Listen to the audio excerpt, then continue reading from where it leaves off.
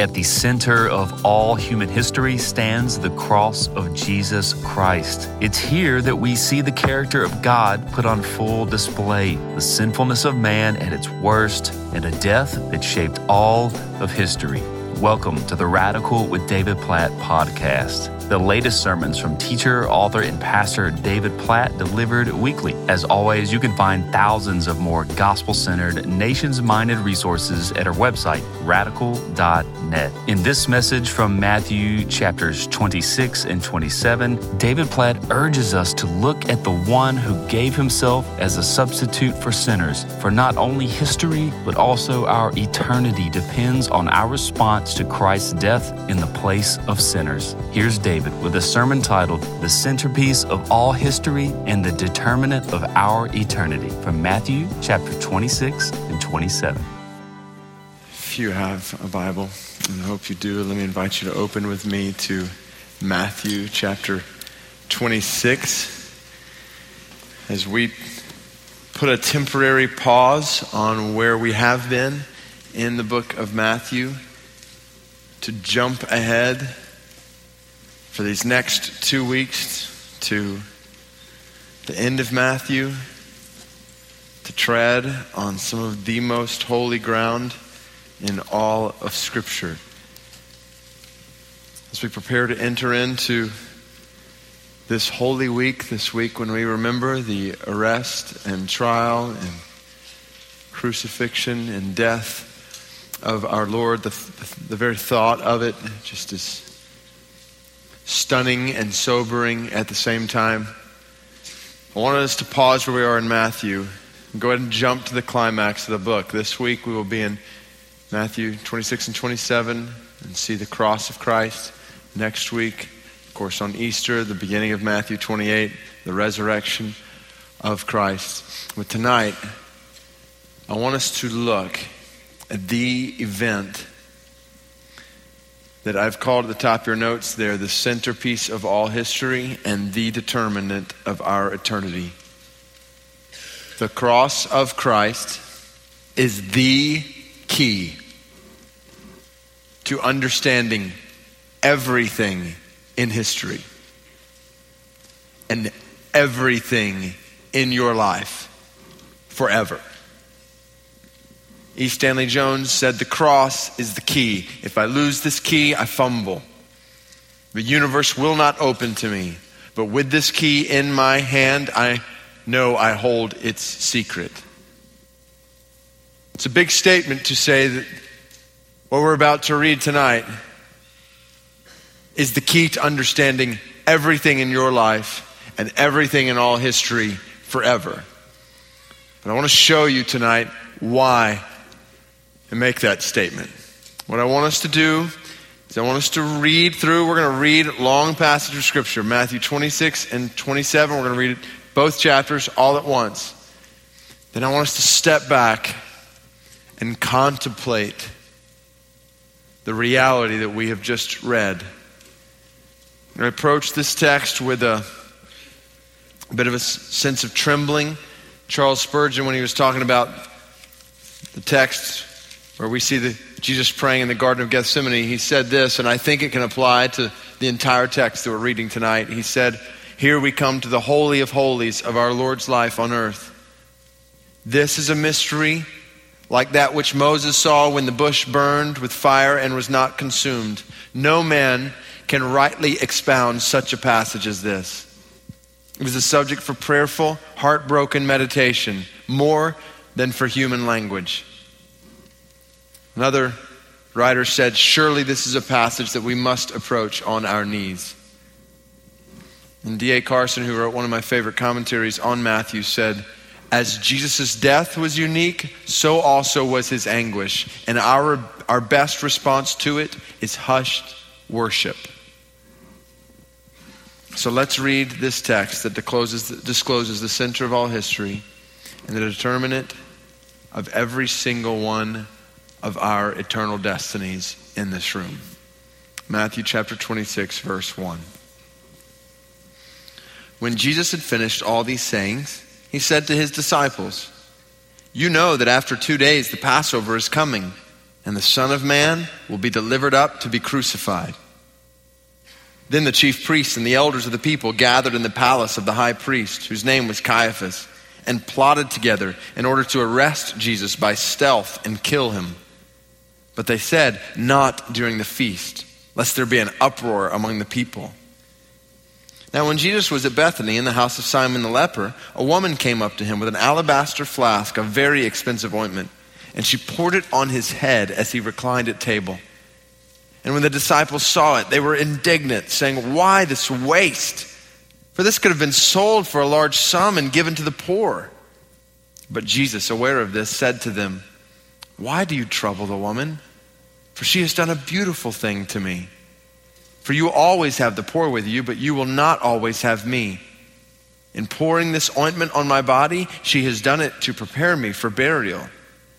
Truly I say to you, wherever this gospel is proclaimed in the whole world, what she has done will also be told in memory of her."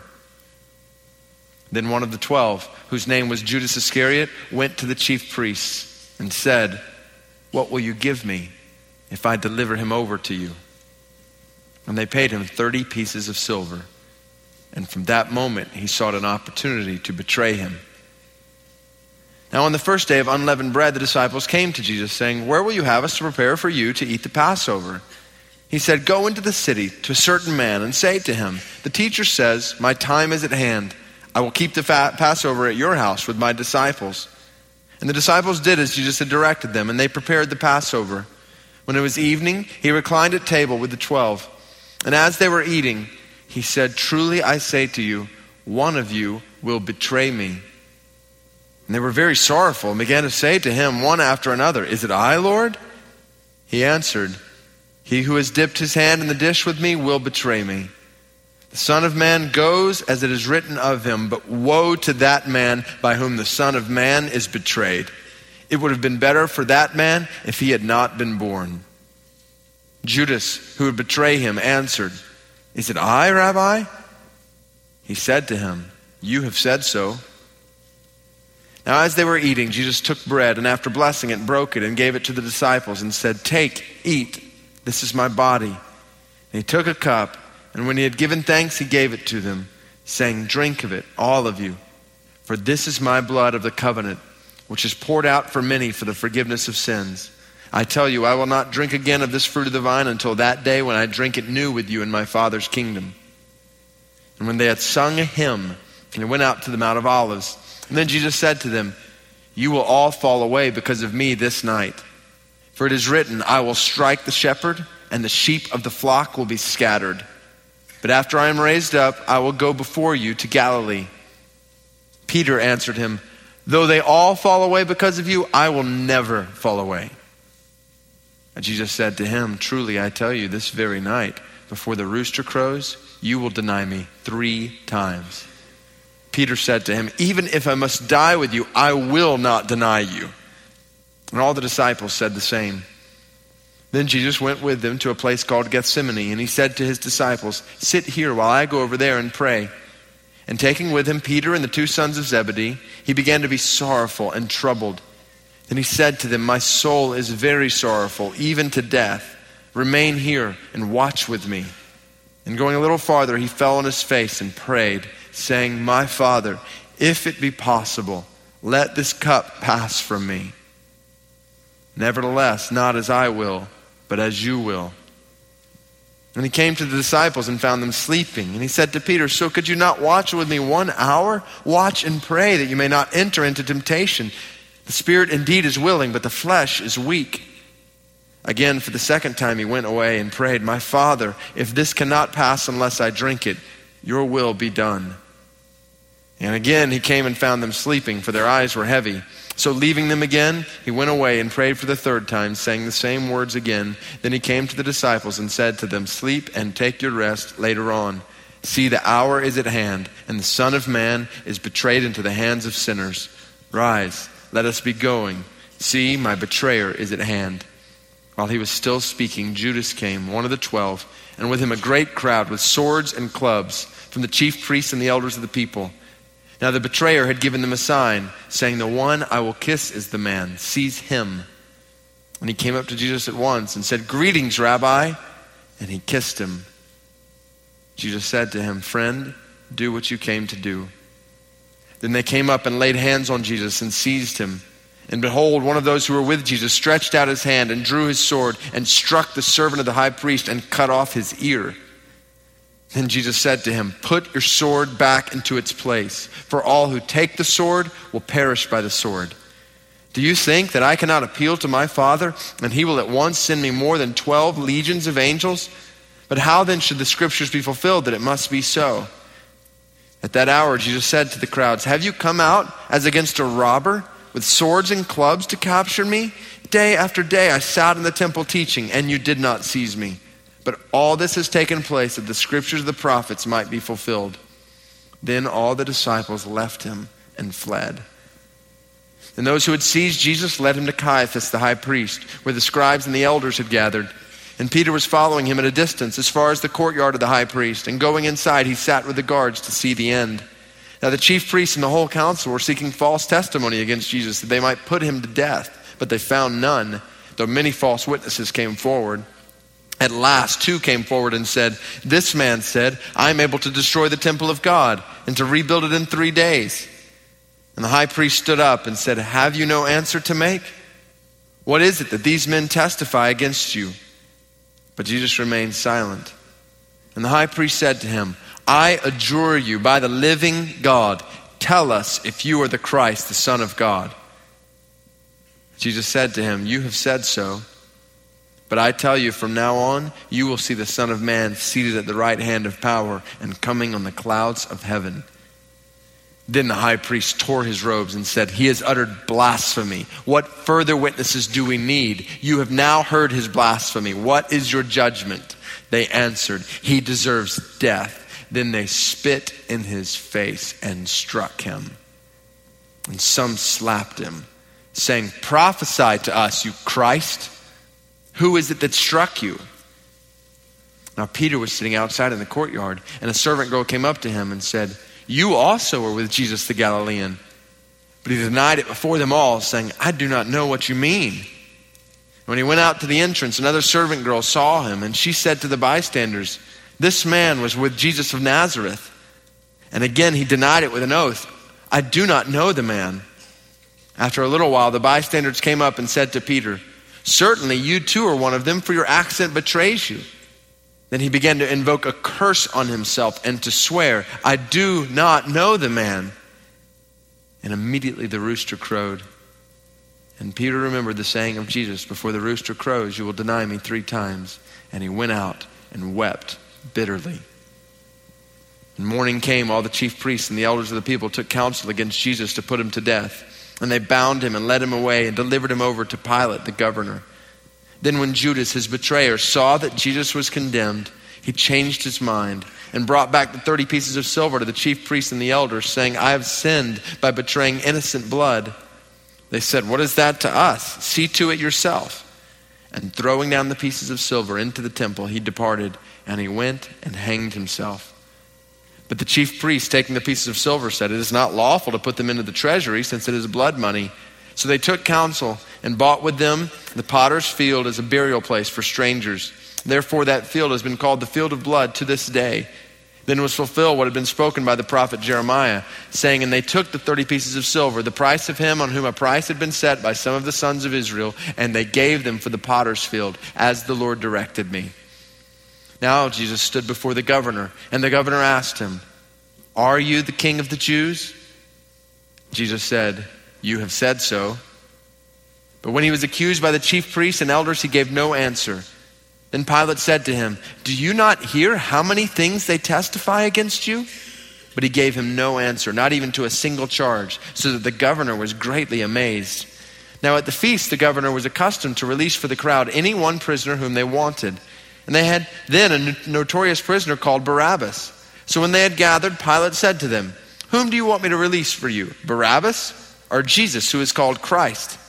For he knew that it was out of envy that they had delivered him up. Besides, while he was sitting on the judgment seat, his wife sent word to him, "Have nothing to do with that righteous man, for I have suffered much because of him today in a dream." Now the chief priests and the elders persuaded the crowd to ask for Barabbas and destroy Jesus. The governor again said to them, "Which of the two of you do you want me to release for you?" And they said, "Barabbas." Pilate said to them, "Then what shall I do with Jesus who is called Christ?" They all said, "Let him be crucified." And he said, "Why? What evil has he done?" But they shouted all the more, "Let him be crucified." So when Pilate saw that he was gaining nothing, but rather a riot was beginning, he took water and washed his hands before the crowd, saying, "I am innocent of this man's blood. See to it yourselves." And all the people answered, "His blood be on us and on our children." Then he released for them Barabbas, and having scourged Jesus, delivered him to be crucified. Then the soldiers of the governor took Jesus into the governor's headquarters, and they gathered the whole battalion before him. And they stripped him and put a scarlet robe on him. And twisting together a crown of thorns, they put it on his head and put a reed in his right hand. And kneeling before him, they mocked him, saying, "Hail, King of the Jews!" And they spit on him and took the reed and struck him on the head. And when they had mocked him, they stripped him of the robe and put his own clothes on him and led him away to crucify him. As they went out, they found a man of Cyrene, Simon by name. They compelled this man to carry his cross. And when they came to a place called Golgotha, which means place of a skull, they offered him wine to drink mixed with gall. But when he tasted it, he would not drink it. And when they had crucified him, they divided his garments among them by casting lots. Then they sat down and kept watch over him there. And over his head they put the charge against him, which read, "This is Jesus, the King of the Jews." Then 2 robbers were crucified with him, one on the right and one on the left. And those who passed by derided him, wagging their heads and saying, "You who would destroy the temple and rebuild it in 3 days, save yourself. If you are the Son of God, come down from the cross." So also the chief priests with the scribes and elders mocked him, saying, "He saved others, he cannot save himself. He is the King of Israel. Let him come down now from the cross, and we will believe in him. He trusts in God. Let God deliver him now, if he desires him. For he said, 'I am the Son of God.'" And the robbers who were crucified with him also reviled him in the same way. Now from the 6th hour, there was darkness over all the land until the 9th hour. And about the 9th hour, Jesus cried out with a loud voice, saying, "Eli, Eli, lema sabachthani," that is, my God, why have you forsaken me?" Some of the bystanders, hearing it, said, "This man is calling Elijah." One of them at once ran and took a sponge, filled it with sour wine, and put it on a reed and gave it to him to drink. But the others said, "Wait, let us see whether Elijah will come to save him." And Jesus cried out again with a loud voice and yielded up his spirit. And behold, the curtain of the temple was torn in two, from top to bottom. And the earth shook, and the rocks were split. The tombs also were opened, and many bodies of the saints who had fallen asleep were raised. And coming out of the tombs after his resurrection, they went into the holy city and appeared to many. When the centurion and those who were with him, keeping watch over Jesus, saw the earthquake and what took place, they were filled with awe and said, "Truly, this was the Son of God." There were also many women there, looking on from a distance, who had followed Jesus from Galilee, ministering to him, among whom were Mary Magdalene and Mary the mother of James and Joseph and the mother of the sons of Zebedee. When it was evening, there came a rich man from Arimathea named Joseph, who also was a disciple of Jesus. He went to Pilate and asked for the body of Jesus. Then Pilate ordered it to be given to him. And Joseph took the body and wrapped it in a clean linen shroud and laid it in his own tomb, which he had cut in the rock. And he rolled a great stone to the entrance of the tomb and went away. Mary Magdalene and the other Mary were there, sitting opposite the tomb. The next day, that is, after the day of preparation, the chief priests and the Pharisees gathered before Pilate and said, "Sir, we remember how that impostor said while he was still alive, 'After 3 days I will rise.' Therefore, order the tomb to be made secure until the third day, lest his disciples go and steal him away and tell the people he is risen from the dead, and the last fraud will be worse than the first." Pilate said to them, "You have a guard of soldiers. Go, make it as secure as you can." So they went and made the tomb secure by sealing the stone and setting a guard. Let's pray. Lord, help us to understand, we pray, the wonder of what we just read. Give us fresh eyes tonight, open hearts. I pray that by the power of your Spirit, you would take these words and you would apply their truth deeply to every heart in this room tonight, that we might live and we might worship as we ought.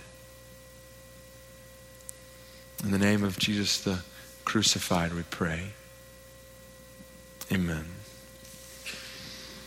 Okay, so what is it about what we just read that makes this the centerpiece of all history and the determinant of every single person in this room's eternal destiny? Well, if you were to ask me that question, I would start by saying, first, we need to remember the holiness of God. Because a right understanding of the cross begins with a right understanding of God. And not just God, who he is, but man, who we are. Until we see God for who he is and ourselves for who we are, we will never see the cross for what it means. So we've got to start with seeing God and ourselves in light of God. And once we see God for who he is, ourselves for who we are, then we begin to discover the majesty and mystery and glory of the cross. So let's start with the holiness of God. What I've put in your notes there is an overview of his holiness that we're going to go through pretty quickly here. His glorious uniqueness. And I'll list different scriptures at different points you might want to write down. God is sovereign over all. Psalm 24, verse 1 and 2. The earth is the Lord's and everything in it, the world and all who live in it. For he founded it upon the seas and established it upon the waters. God created all things. God knows all things. God sustains all things. And God owns all things. He is the author of creation, which means he has authority over creation. He has all authority. All the rights belong to him. 21st century American, you don't have rights. God has rights. He's sovereign over all. Now, in response, we have denounced his sovereignty. We have rebelled against the authority of God. This is the picture going back to the very first sin in Genesis chapter 3. Even though God said not to eat fruit from the tree, we're going to do it anyway. He's not Lord over us. We can do what we want. And that is evident in every single one of our lives. Every single person in this room has denounced the sovereignty of God, has rejected the lordship of God. Every single one of us. Second, God is righteous above all. He is right in all he does. Genesis 18:25. Will not the judge of the earth do right? Psalm chapter 145, verse 17. The Lord is righteous in all his ways and loving toward all he has made. God is right. He is righteous in all his ways. God has never had a wrong thought. He has never possessed a wrong motive. He's never done a wrong deed. He's never said a wrong thing. Everything God does is right. Completely right. And we have despised his righteousness. We are the exact opposite. We have rebelled against his righteousness. There is nothing righteous in us. Romans 3:10. There's no one righteous, not even one. No one who does good. We're the complete opposite of God. We have wrong thoughts. We do wrong deeds. We possess wrong motives. We speak wrong things. He is totally right, and we have rebelled against his righteousness. Leading to the third characteristic of God, he is just in all his wrath. Because God is righteous, he hates sin. His justice flows from his righteousness. With God, a wrathful response to sin and evil is not just a possibility, it is an inevitability. Scripture uses over 20 different words to describe the wrath of God. Over 580 different references in the Bible to the wrath of God. The Old Testament makes clear that God's wrath is real, it is intense, it is personal, and it is steady. God's wrath is not mysterious or irrational. It's not unpredictable. It is always predictable. Evil provokes the wrath of God every single time. This is the constant response of a righteous God towards sin, wrath. His wrath is pure. His wrath is loving. It is a very good thing that God hates that which destroys you and me. His wrath is loving. The New Testament only deepens the picture of God's wrath, showing us that God's wrath is continual. It's coming. We saw that in Matthew chapter 3. The king is coming, John the Baptist said, with a winnowing fork in his hand. God's wrath. Jesus, in John 3:16, that verse, that chapter where we celebrate God's love, God so loved the world, he gave his one and only son. You go 20 verses later to John 3:36, and the Bible says, whoever believes in the Son has eternal life. Whoever does not obey the Son shall not see life, but the wrath of God remains on him. God's wrath is deserved. God's wrath is dreadful. God's wrath is eternal. God's wrath is final. The reality is, because God is holy, because he is righteous, and he is infinitely worthy, God is infinitely honorable. What that means is that one sin against God is an infinite offense, is an infinite dishonor, worthy of infinite punishment. I remind you, we've talked about this before on many occasions. I remind you, it was one sin in Genesis chapter 3 that ate a piece of fruit. One act of disobedience. And Romans 5:12 says, from that one act of disobedience, condemnation came for all men. In all history, billions of people condemned from one sin. All the effects of sin that we see in the world. World wars and murder and rape and evil of all kinds, natural disasters, tornadoes and tsunamis and hurricanes and earthquakes that wipe 10,000s of people off the face of the planet at one time.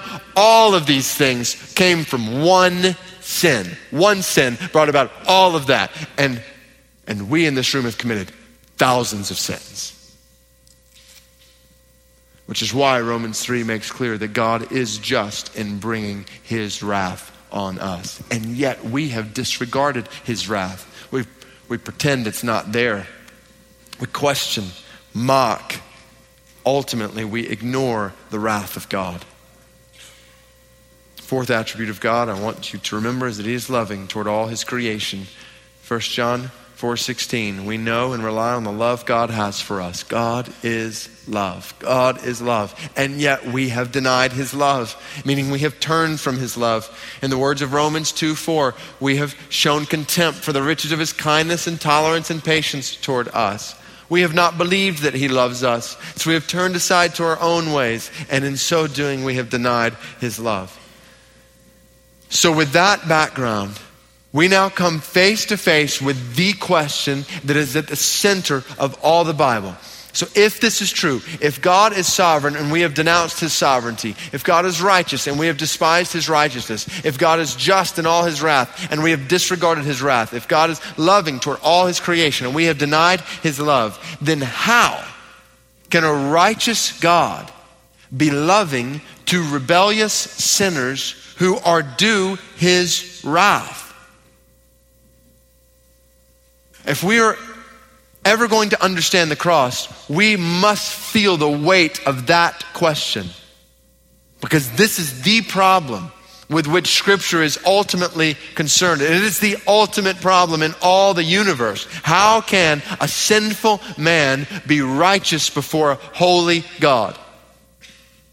There's no bigger problem in all the universe than that. No bigger problem in all history than that. How can a sinful man be righteous before holy God?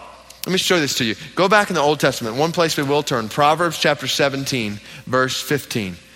So I want to show you one verse. So go to the middle of your Bible, Psalms, big book, a lot of chapters. Take a right, one book.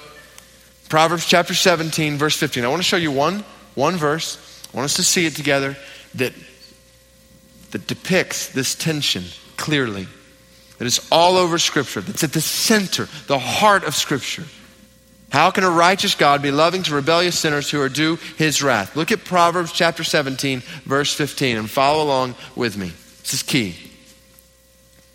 The Bible says, Proverbs 17, 15, he who justifies the wicked and he who condemns the righteous are both alike an abomination to the Lord. Did you hear that? Read it again. He who justifies the wicked and condemns the righteous, they're both an abomination to the Lord. Now that makes sense to us, right? If a judge says to someone who is wicked, you are good. If a judge says to someone who is guilty, you're innocent, then that would be an abomination to us and to God. Likewise, if a judge were to look at someone who is innocent and say, guilty. If a judge were to look at someone who is right and say, you are wrong, that would be an abomination to the Lord. That makes sense to us. Now apply this to God and us. If God were to look at you and me in our wickedness and say, you are good. If God were to look at us in the guilt of our sin and say, you are innocent, you are right, that would be an abomination to who? To God, and that's a problem. It's a huge problem.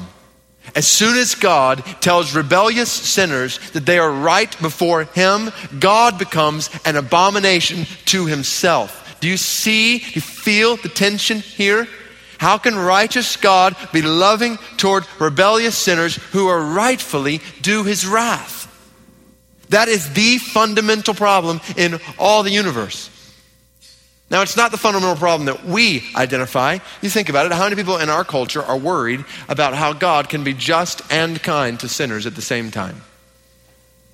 Not a lot of people losing sleep at night because God is being kind to sinners. On the contrary, we point the finger at God. And we say, how can you punish sinners? How can you, God, send people to hell? That's the question we ask. But the question the Bible asks is exactly the opposite. The question the Bible's asking is, God, how can you be just and right and holy and let rebels into heaven? This is where we realize that God's forgiveness of our sin is a threat to his character. John Stott said, forgiveness is for God the profoundest of problems.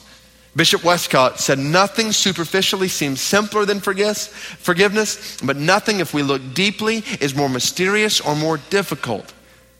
That's what you heard when Matt earlier read Romans chapter 3, verse 25. The purpose of the cross was to show the righteousness of God, because in his divine forbearance, in his patience, God had passed over former sins.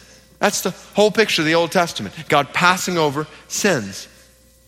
Think about an example like 2 Samuel chapter 12, verse 13. So King David has committed adultery, he has lied, and he has murdered. The prophet Nathan confronts him, and David responds. The adulterer, liar, murderer responds and says, I have sinned against the Lord. And Nathan replies back to him, the Lord has taken away your sin. You are not going to die. Did you hear that?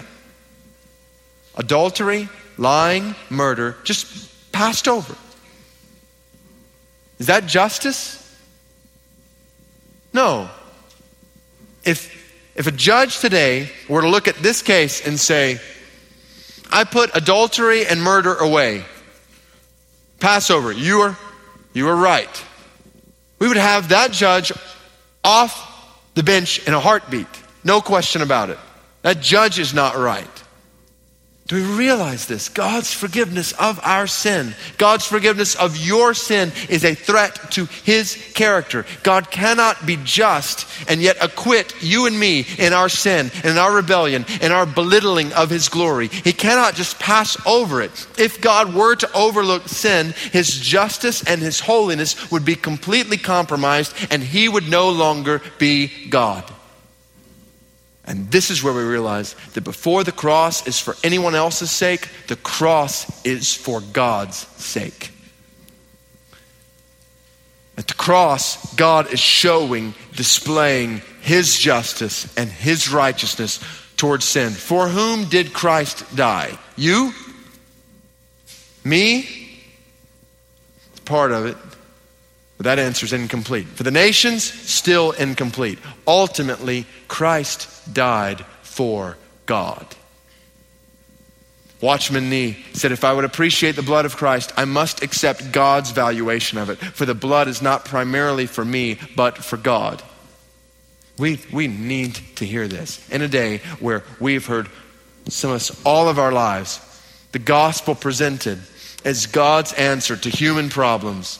And it is that in many ways. But first and foremost, the cross, the gospel, is an answer to a divine problem. It is God's vindication and declaration of his own glory. God demonstrating his justice and his righteousness. This is what drove Jesus to the cross. John chapter 12, verse 27. Father, what shall I say? Save me from this hour? No, it's for this reason I came to this hour. Then he goes to the cross with these words on his lips. Father, glorify your name. People say, well, when Jesus was going to the cross, I was on his mind. Ladies and gentlemen, when Jesus was going to the cross, the Father was on his mind. He was going to the cross to demonstrate the glory of the Father. The cross is good news for God before it is good news for us.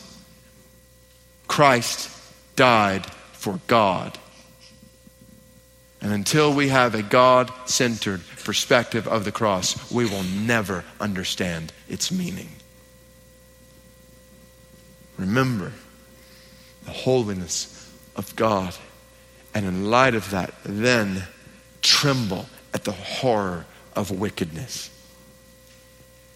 Particularly the horror of wickedness that we see here in this text. So for generation after generation after generation, sins piling up. Evil of man. We see it just worse and worse all throughout the Old Testament. Now coming to the tip of a spear here as creation takes the Creator in the flesh and mocks and murders him. And put in your notes just a summary of the wickedness of man that we see in different people, at different places, at different times, in different ways. See Jewish leaders rejecting, arresting, accusing, and judging the Son of God. Maybe one of the most telling sentences is Matthew chapter 26, verse 63.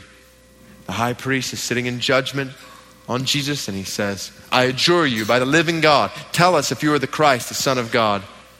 And Jesus said to him, you have said so, but I tell you, from now on you will see the Son of Man seated at the right hand of power and coming on the clouds of heaven. What a statement. Jesus says, you are sitting in judgment of me, but there is coming a day when you will see me seated in judge of all. Push the high priest over the edge, tears his robes and says, what more do we need to hear? What shall his sentence be? He deserves to die. And they spit in his face and strike him. Jewish leaders judging the very Son of God. Then he's taken the Roman leaders, Pilate and Herod, who we don't read about Herod in here, where we see them sentencing and crucifying the Son of God. Pilate, in response, gives the crowds the option. Shall I release Jesus the Christ or this murderous insurrectionist named Barabbas? They yell out, "Crucify Jesus." Pilate tries to absolve himself of responsibility, but there is no question the responsibility is shared here between both Jewish and Roman leaders. It is Pilate who hands him over to be crucified, sentencing and crucifying the Son of God, which leads to the soldiers whom we see stripping, scourging, mocking, beating, and spitting on the Son of God. Taking that dreaded whip full of bone and lead and bound in leather thongs and lashing Jesus' body to a bloody pulp.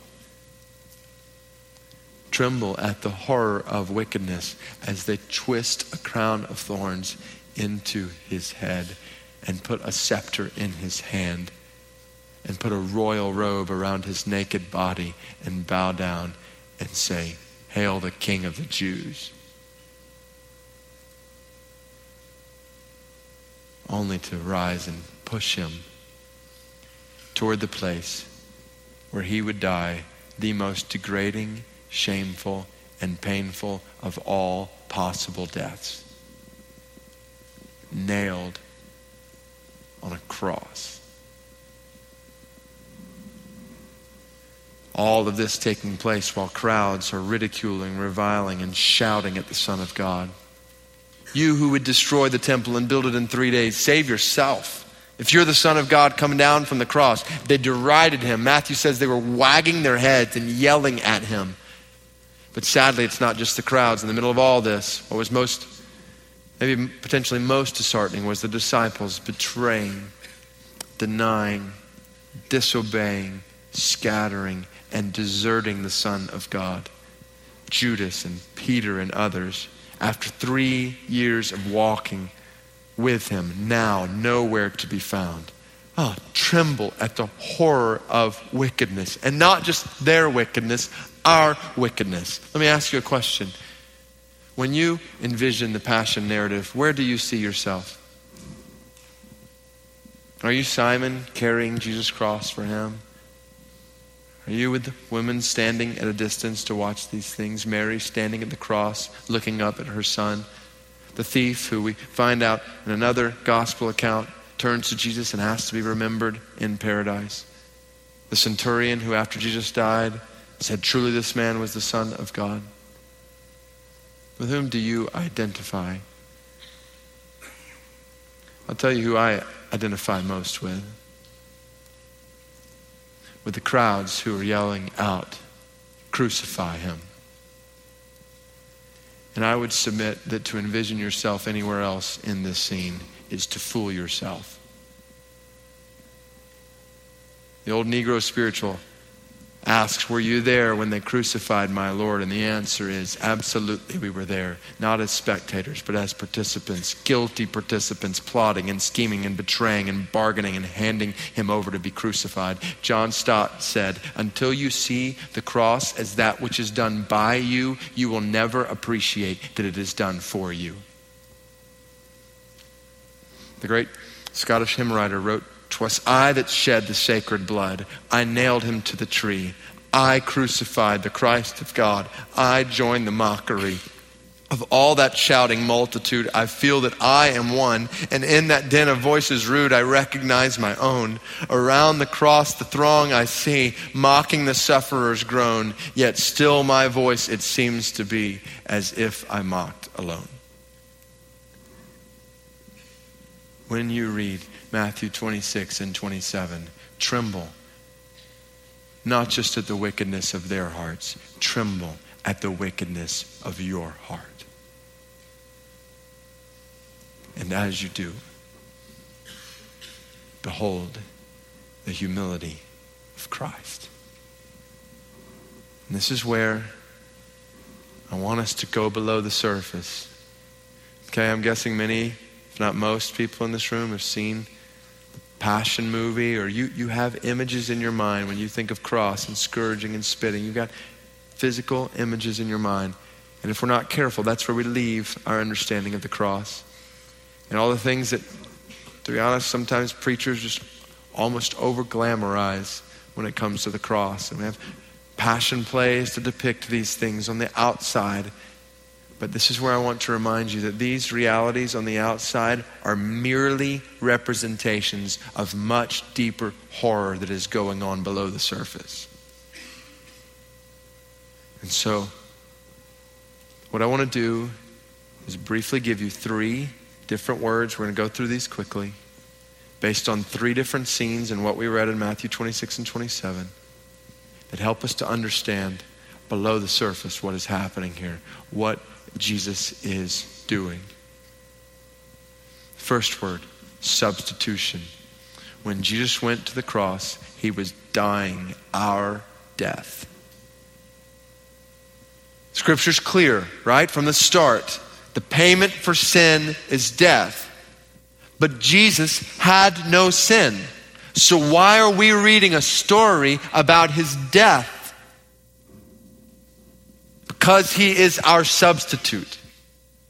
And this becomes clear in Matthew chapter 27, verse 26 through 29, when Jesus institutes the Lord's Supper.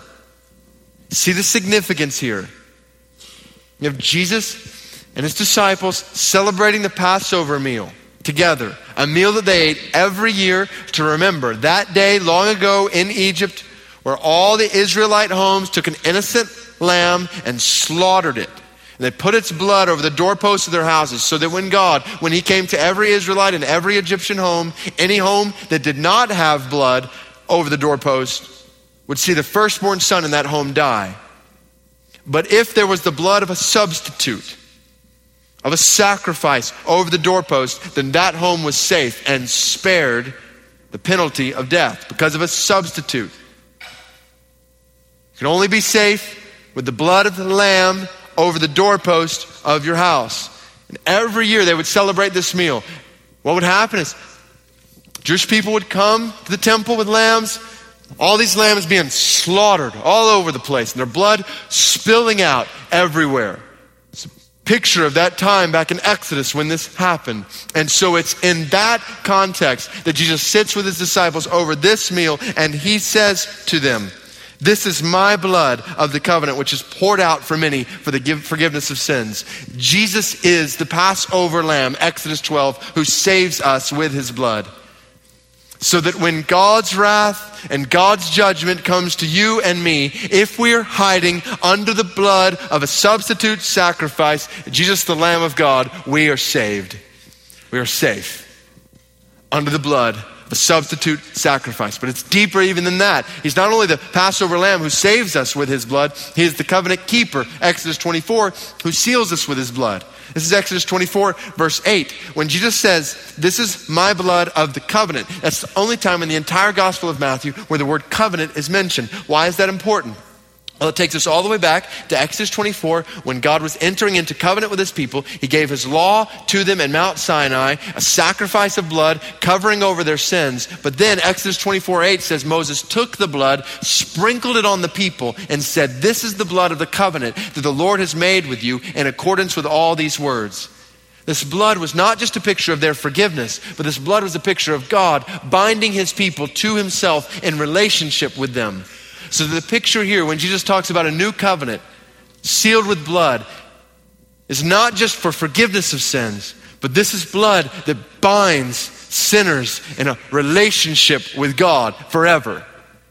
Our substitute sacrifice, who seals us with his blood because he died the death we deserve to die. So that, here's the deal, before the cross, we were headed to eternal death. But now, because of the cross, we have eternal life.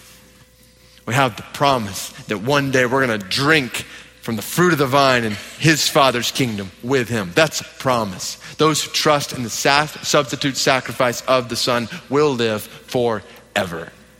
Forever and ever and ever. And you get later in the story right after Jesus was crucified, you see all these people coming out of tombs. There's all kinds of articles and discussion about exactly what is going on there. We don't have time to dive into it, but all agree one thing is clear. Because of the death of Christ as our substitute for sin, he makes resurrection to life possible for sinners. Before the cross, we were headed to eternal death. Because of the cross, we now have eternal life. because of his substitution. Jesus died our death. Second word, propitiation. Jesus endured our condemnation. Propitiation. Great word. That's how to spell it right there. Now, let me explain this word. We read it earlier together, Romans 3:25. God put Christ forward as a propitiation by his blood. What does that mean? Well, propitiation literally means one who turns aside wrath. And it makes sense in light of all that we've talked about tonight.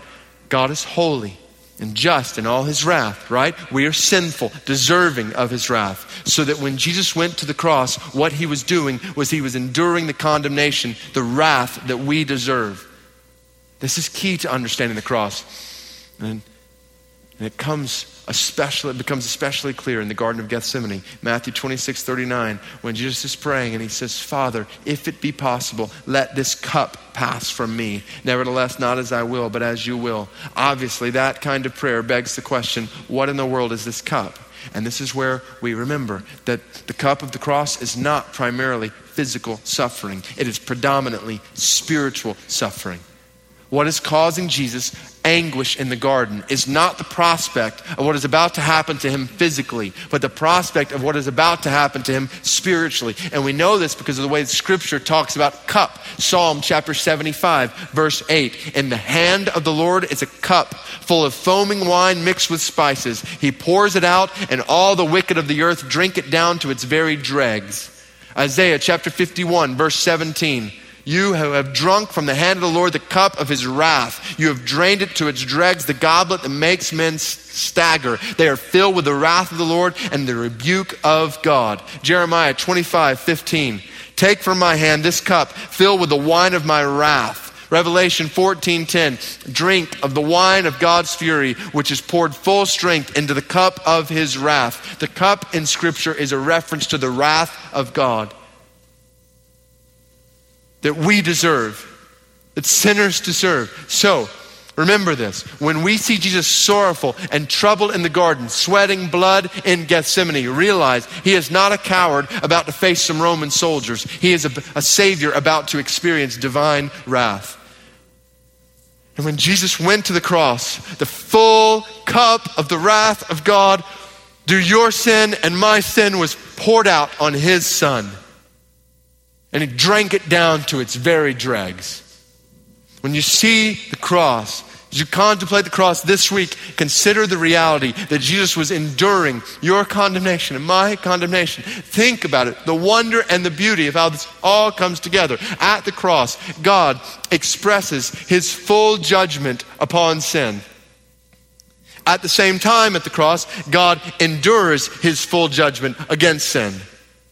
And in the process, at the cross, God enables salvation for sinners. Full wrath, full love, all the characteristics of God, all the attributes of God converge at the cross in beautiful unity for the salvation of sinners. So that before the cross, we were afraid of God. We were objects of the wrath of God, deserving nothing but condemnation before God. But now, because of the cross, we are friends of God. Not afraid, friends. Because of his propitiation, he endured the wrath of the Father so that we might know nothing but the love of the Father. Third word, reconciliation. Jesus suffered our separation. So when you get to Matthew chapter 27, verse 45, and Jesus on the cross cries out, my God, why have you forsaken me? What in the world does that mean? Follow with me. This cry on the cross is not a cry of unbelief, confusion, or despair. Jesus is not doubting the Father. He is not confused about what is happening, i.e., why are you doing this to me? As if he doesn't understand. He knows everything that's going on here. Understands everything that is going on here. He has foretold this moment and he is willingly in this moment. There is no despair here. He is confident in the Father. Instead, this is a cry of physical agony, spiritual anguish, and relational alienation. It's a quote from Psalm 22. And understanding that psalm is key to understanding this cry. We don't have time to turn there and compare it all together. But it's clear, physical agony. Psalm 22:14, they've pierced my hands and my feet. Dogs have surrounded me. A band of evil men has encircled me. Spiritual anguish. Just like we talked about, Jesus is not just, he's no longer anticipating the wrath of God. He is experiencing the wrath of God. And not just for a moment, but for hours. Shrouded by darkness, seared with pain, he is experiencing the full cup of God's condemnation. A cry of spiritual anguish and relational alienation. Jesus is experiencing in a mysterious way. Alienation not only from his friends, but from his Father. This is the curse of the cross. As Jesus came under the sentence of sin, which sin involves separation from the Father, we are seeing Jesus cut off from the Father's favorable presence. Favorable is the key word there. Because God's presence was real at the cross, but it was his presence in judgment and wrath towards sin. In a similar way that God's presence is real in hell. God is omnipresent. He is all places. Hell is a demonstration of his justice and wrath towards sin. And on the cross, Jesus was experiencing separation from the favor of the Father's presence as he was given the full recompense of our disobedience. This is the weight of 2 Corinthians 5:21.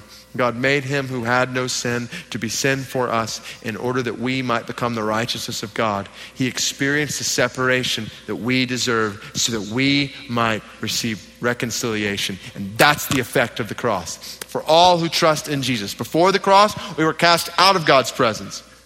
Right? In the sense of being cut off from God's favorable presence, separated from his love and his mercy. As good as the Bible says that in our sin, we are alienated from God. But now, because of the cross, we are no longer cast out of God's presence. Because of the cross, we are now invited into God's presence. Oh, the wonder of this. That's why right after the cross, what happens?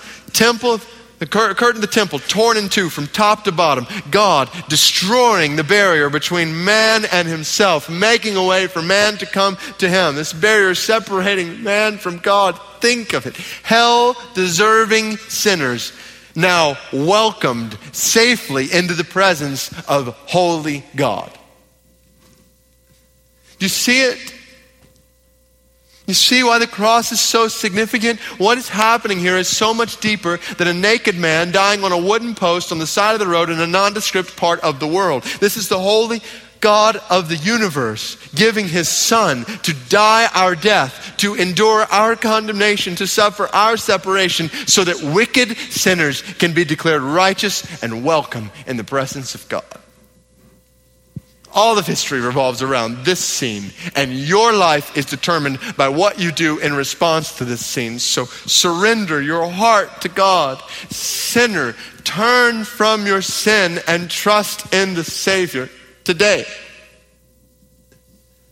Do not play religious games. There are some of you in here tonight who, you came in here tonight knowing that 2,000 years or so ago, Jesus died on the cross. But for the first time, you're seeing the horror of your wickedness before a holy God and understanding for the first time why the cross of Christ was necessary for you to have any hope of life forever. And certainly, a response to this Savior involves more than attending church and praying a prayer and going through some motions. A response to this Savior warrants your life and your soul and your all.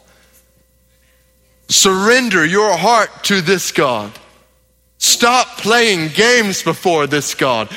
Feel the wonder and the weight of the cross and fall on your face in worship. And when you do, Christian, do not toy with sin. Stop toying with sin, Christian. You've been freed by the blood of Christ from sin. Not just from its penalty, but from its power. Stop toying with it. Stop playing with it. Run from it by the mercy of God in Christ. Surrender your heart to God and proclaim the hope of the gospel. Proclaim the hope of the gospel. Don't put your notes up. Follow with me here. Is this not the greatest news in all the world? There is no better news in all the world than this. So let us make it known. All of it. Most people in Birmingham that you and I know have heard that 2,000 or so years ago, Jesus died on the cross. That's not news to them. But most people in Birmingham have no idea why it's important that Jesus died on the cross 2,000 years ago. They have no clue the divine problem that is at play here, and the divine answer that has been given here. And you know it. You know why Jesus died on the cross. So let us not be guilty of the sin of the desert, knowing where the water is and not telling anybody where to find it.